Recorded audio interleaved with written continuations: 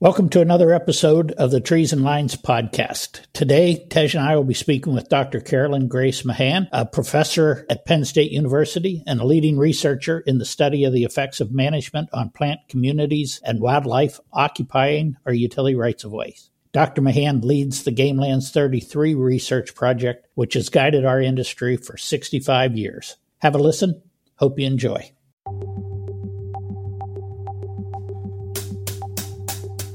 Well, welcome, Carolyn. I really appreciate your joining us for the podcast. Exciting year, I believe, in some of the things you do, and anxious to talk to you about that. Why don't you start us off by telling us a little bit about yourself and about the research there at Gamelands 33? Well, it's nice to be here, Phil.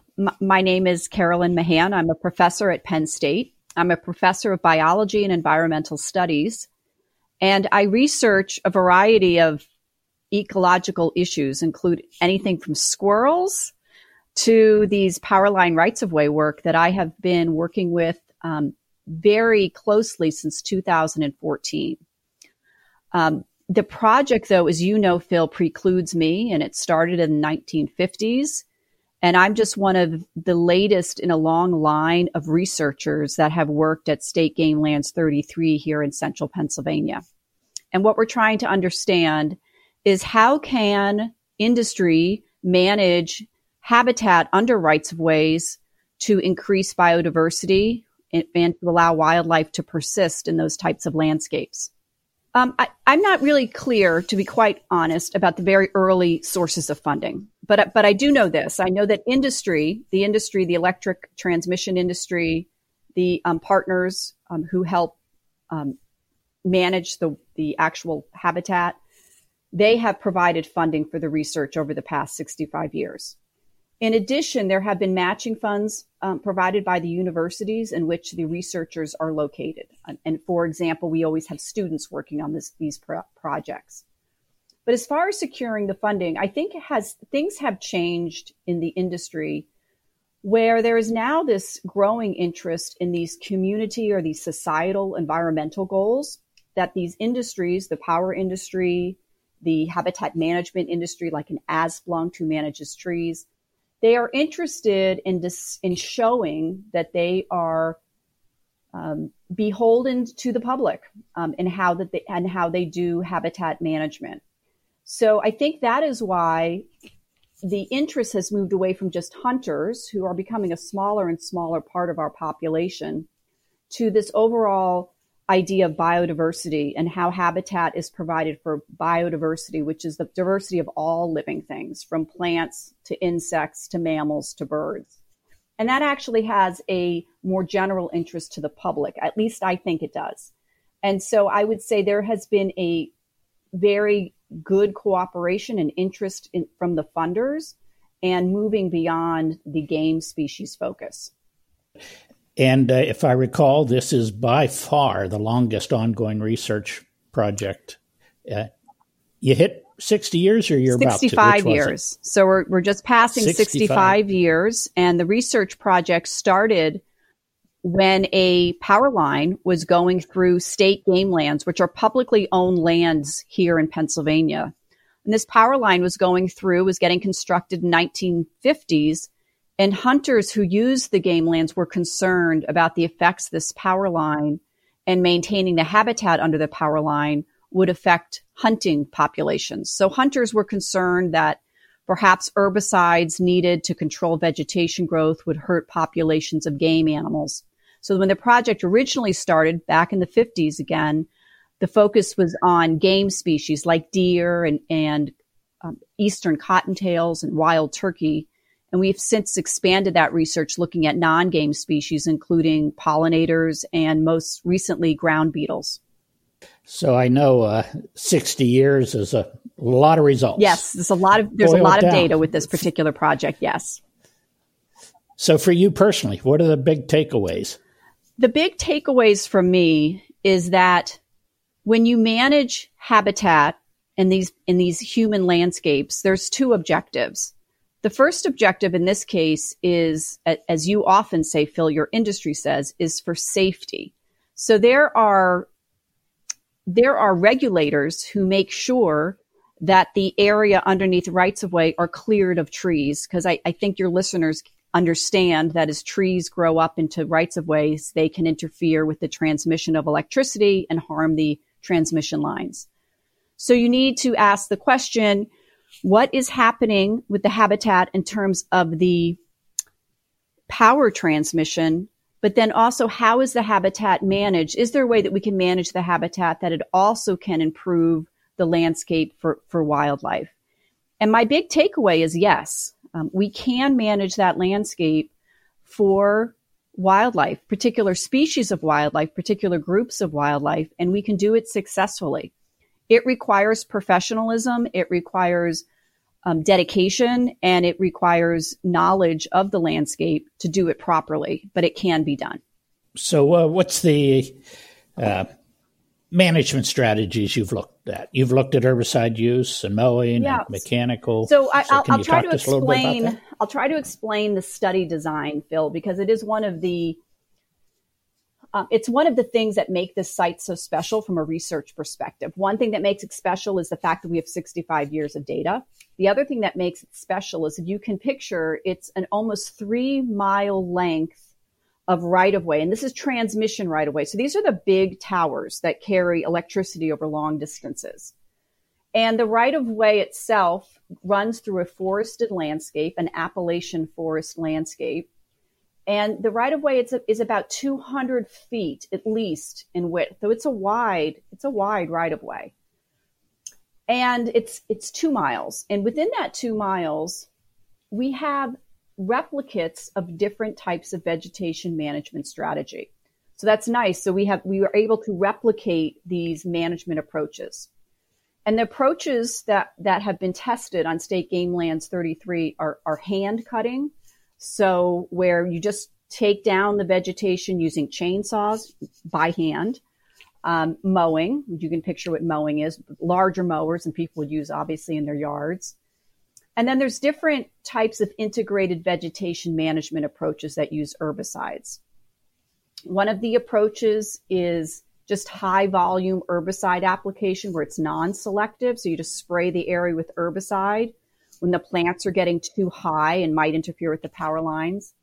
But then there are other approaches that are very selective. And the two selective herbicide approaches that we are looking at is what's called low volume foliar, where non-compatible plants are sprayed. Their leaves are sprayed. So they're sprayed during the growing season. And they're sprayed and removed. So if you see like a red oak seedling emerging, and you would spray that particular red oak seedling and remove it from the right of way. And the other selective approach is called basal low volume, where instead of just spraying the entire plant, the woody plant is kind of cut and then herbicide is applied directly to the stem. And in my opinion, the basal low volume is the most selective application type of habitat management that we perform up on the rights of way. So relate that now to your biodiversity studies or impacts. Okay.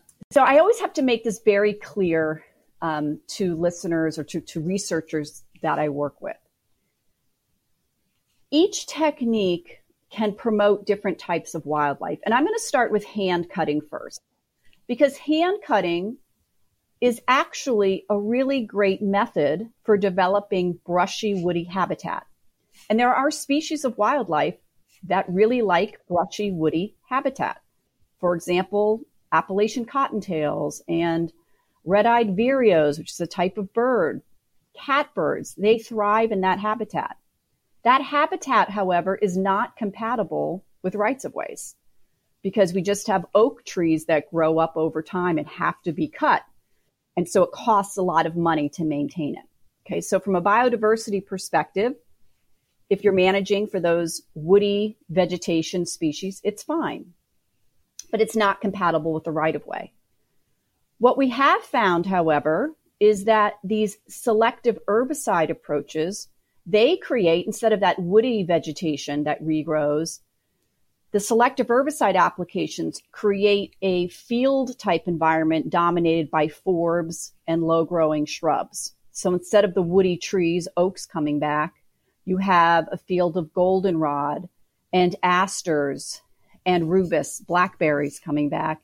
And they support a different assemblage of biodiversity, like native bees and grassland breeding birds and snakes that need access to sunlight for basking, and rare species of forb plants like yellow loosestrife and woodland lily.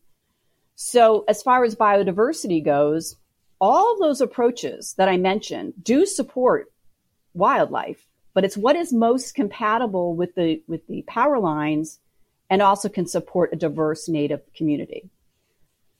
There is one approach that is the least beneficial for biodiversity, and that's the non-selective herbicide application. So when herbicides are applied at high rates, non-selectively, they remove all vegetation, whether it be woody or forbs or forbs. And so, of course, it reduces the diversity of the native plants in that case.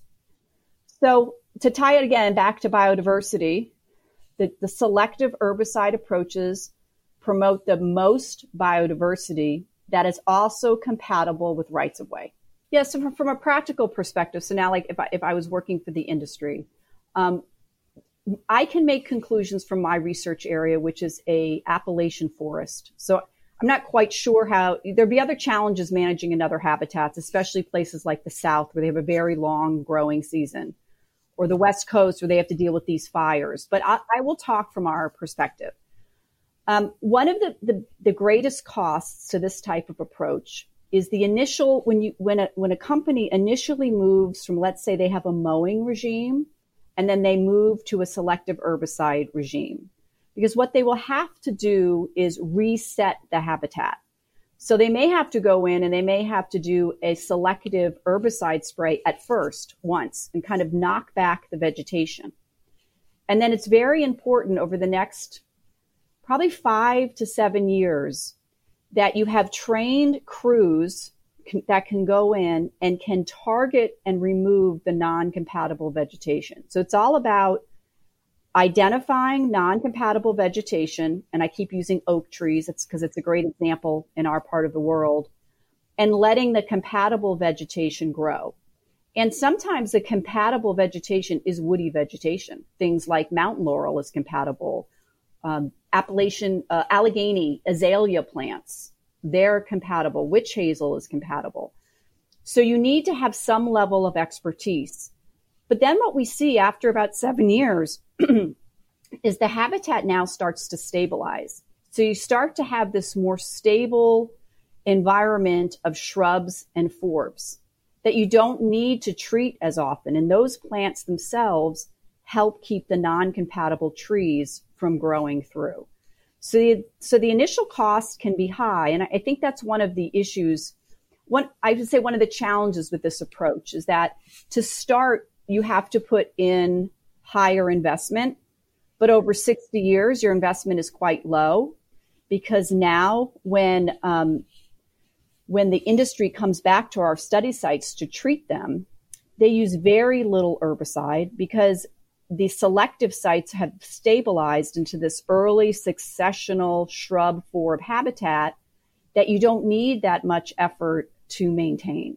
But the beginning is going to require an investment. Money is related to this in expertise. You need people who can identify the plants properly. So it's an initial investment. My research and others' work has shown that after that initial period of time, the costs decline dramatically because you have achieved that early successional native habitat that can be maintained with much lower costs than yearly or every other year mowing, for example. So you said 7 years. Is that based on, is that 3 treatments, or is that truly 7 years? So what I would say, Phil, and you know, every site is different, but I'll use our research for an example, just as I noticed plants regrowing. In the beginning, if you went in and you were removing woody vegetation, you may have to go every other year, every 2 years. And every 2 years in the beginning, it might be quite a bit of investment. You might be using quite a bit of herbicide to reset those plots from mowed or hand cut. But then after that 5 to 7 year period, you need to go back every 5 years is really the rotation that they're following up on State Game Lands 33. They just go back every 5 years. And in our selective herbicide sites, they spot treat them. So, right, in the beginning, it's going to be much more intensive because you really have to knock back those non-compatible species that are non-compatible with the power lines. You have to knock them back to permit the compatible vegetation to fill in and to grow, and then help you keep the non-compatible vegetation from growing. So it does become a partnership with some of these plants. I mean, if you have thick shrub cover or very thick forb cover, like a thick cover of goldenrods, for example, those plant communities will help keep the non-compatible plants out of your right-of-way. You mentioned that yours is in the Appalachian hardwoods, but there's only one Game Lands 33. So around, I believe you helped Sonoma State get something started out there in research. But other than that, is the research around the country, and how applicable is your research to those areas? Well, we just had a conference in October, and it was a plenary session at this conference that I organized. And we had faculty from New York State, New Jersey, Jackson State in the South, and Sonoma State, California, and what we found, and Ohio State. And really that particular seminar, we were focusing on how can you best manage rights of ways for pollinators. And some of the simple things that came out of the seminar was that if you can have high cover of forbs, and forbs are anything that blooms that's not a grass. Okay, and I keep talking about goldenrod, but goldenrod's a great example. Asters are a great example. Things like Queen Anne's lace, which is a naturalized plant, are really good examples of that. If you can increase your cover of forbs, you will increase your native pollinator communities. We see that across all sites. So these other sites where they're doing this type of research are very new. They don't have 60 years of work, but some of their initial conclusions are similar to what we see at State Game Lands 33. Selective integrated vegetation management is best for maintaining and initiating those forb communities that are necessary for high pollinator diversity. And it requires training and commitment. And one of the biggest problems all of us as researchers have is the disconnect between theory and practice. So in theory, on our protected research plots, we know that selective integrated vegetation management, the use of herbicides, for example, to remove non-compatible plants, works. When we go outside of our research plots, we all have stories of people coming in and saying they're doing integrated vegetation management when really all they're doing is moving from a mowing regime to a high herbicide, non-selective spraying regime, which removes all plants. That is not what we are talking about. We're talking about professionals who can identify plant communities applying herbicides very selectively on a several year rotation. So that disconnect between theory and practice, we see at all of our study sites. But the one commonality is that this effort to increase forb cover, flowering plant cover, will increase native pollinators. And it works through targeted, selective, integrated vegetation management. Is a practice in which you can achieve that type of habitat. So tell us who your sponsors are first. Okay, I will. I'm very happy to talk about the sponsors. So the sponsors of the research are First Energy. And First Energy has a lot of subsidiary companies as part of it, one of which is Pico in the southeastern part of Pennsylvania. We also work with Asplunkt, which has really been the leader in this project since the 1950s. The Asplunkt family has been involved in this research in one level or another. And we're also working with Corteva Agrisciences. We use many of their herbicide products when we do the selective herbicide application. I do want the people listening to this to understand that at Penn State University, we measure the response to the management. We do not do the management. So the management is overseen and paid for by these industry research partners. We, the Penn State researchers, measure the response to that. So those are the current partners right now. We're also working, Phil, with the Tree Fund, who they are helping us kind of manage the funding so that the industry funding can get managed into a particular account at the Tree Fund, which is a nonprofit organization.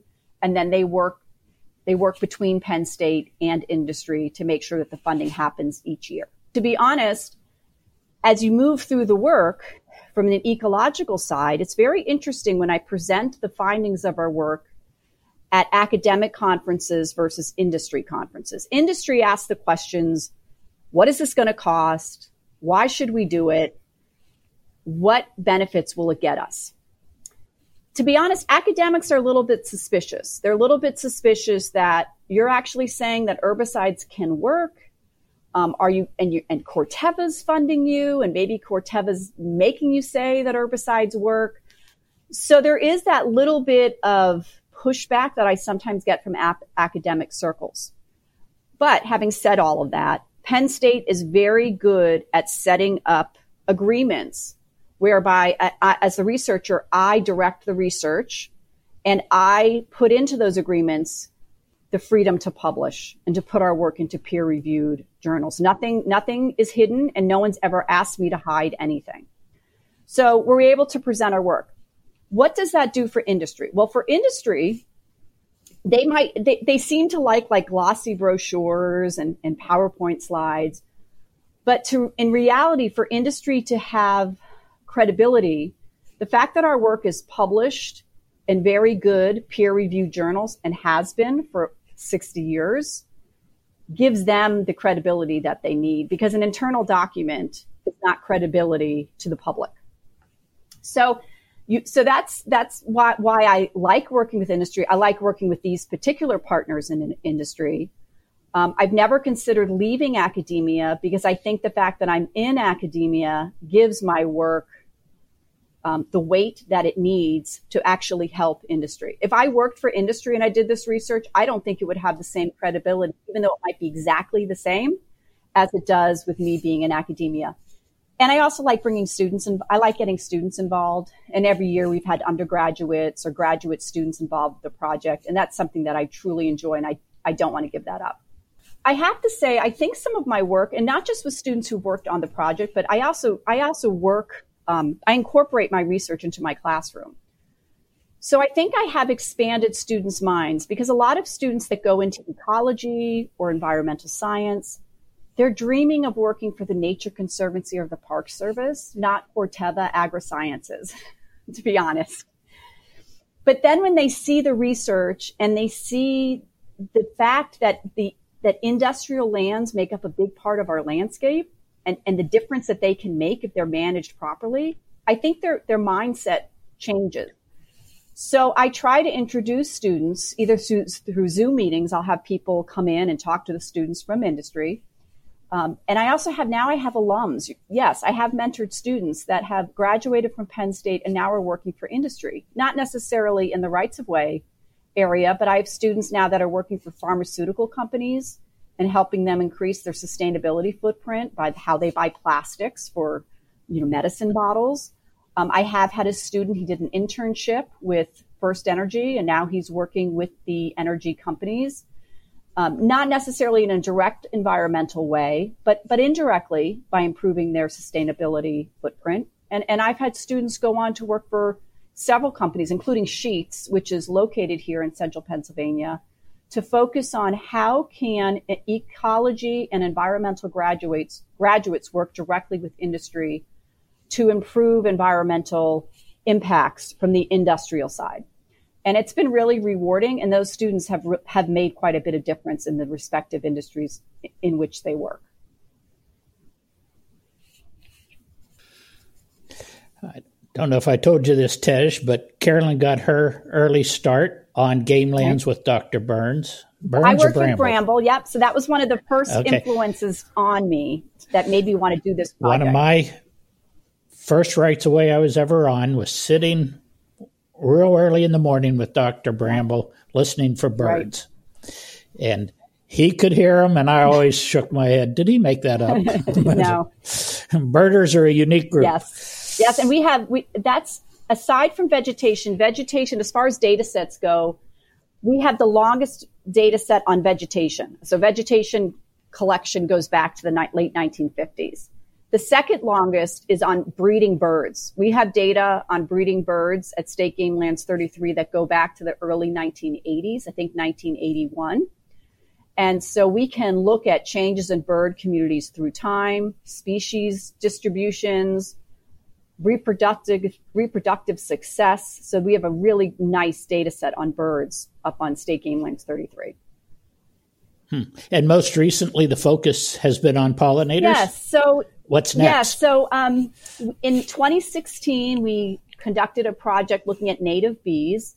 And I think most people are aware of the recent work that has indicated that pollinators are declining worldwide, and they're declining very rapidly. And we're not quite sure why. Part of it could be due to human used chemicals, in particular insecticides that have been used to control agricultural pests, which are sprayed often, maybe 3 times a month, for example, in certain crops. So insecticides, others changes in habitat. So pollinators have been declining very dramatically. So in 2016, we proposed here at Penn State that we study native pollinators and see, can rights of ways, if managed properly, be good habitat for native pollinators? And indeed, we found them to be excellent habitat for native pollinators. We found 2 new state records of native bees. We found the occurrence of the golden bumblebee, which is recognized as a species that may be extinct in 60 years, but it's doing quite well up on the rights of way on our selective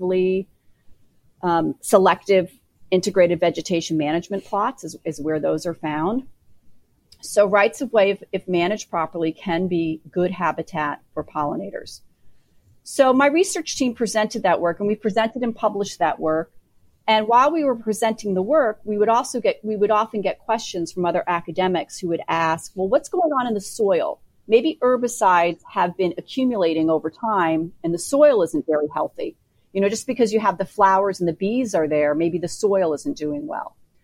So we proposed to study ground beetles because they are a really important and good, a viable indicator of soil health. And we started researching ground beetles during the pandemic. So 2020 was the first year we did that collection. And right now we are in the process of identifying those species and looking at communities to see if there has been an effect on herbicides on ground beetles. And initial data that is coming in indicates there has not been any effect of this integrated vegetation management treatment on the ground beetle community. Well, going to be interesting to see years come. Yes, very interesting. You focus on and where that research goes. Yeah. And I do want to say, Phil, too, here, the research, obviously this research is funded by industry, and there's particular objectives that industry has, as far as, what management approaches work best, can it be compatible with biodiversity? But I also want to make it clear that industry, through their funding, is supporting pure science. As I said, we are finding really interesting information about distribution records in species of beetles and native bees that we did not know about. We're finding some interesting even results in some of the honeybees we've been collecting. So honeybees are not native to North America, but we still collect them on our study sites, and we're noticing some interesting anatomical differences in honeybees across the state.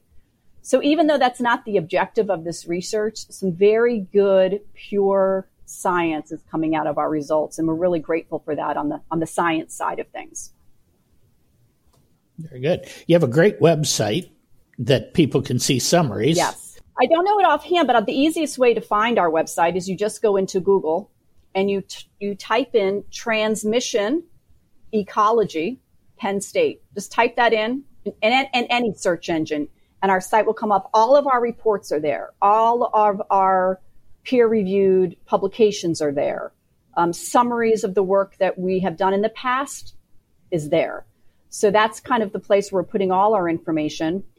And very, very recently, Phil, I have been asked to expand our work onto gas and oil rights-of-ways, which are managed differently than transmission lines for electricity. And so we're going to be initiating a project this summer with Shell on a pipeline right-of-way down by Pittsburgh, and they are permitting us to set it up as a replica of State Game Lands 33, where we'll take 2 miles of gas transmission rights-of-way, divide it up into different treatments, and look at wildlife responses to those treatments. Carolyn, you gave us your website. Are you willing to have people interested in your research or replicating your research reach out to you directly?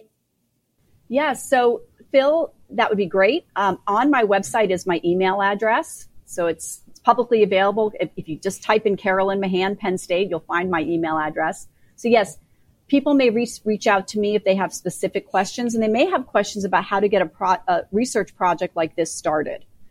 I also have faculty research colleagues around the country that are doing similar work. Some of their projects are just getting started, but I can also connect industry with researchers in other parts of the country as well if people are interested in that. So people should not be shy about reaching out to me directly. Very good. Carolyn, I want to thank you for your time. Very much appreciate it. Excited to see you again. Oh, you too, Phil. Thank you very much.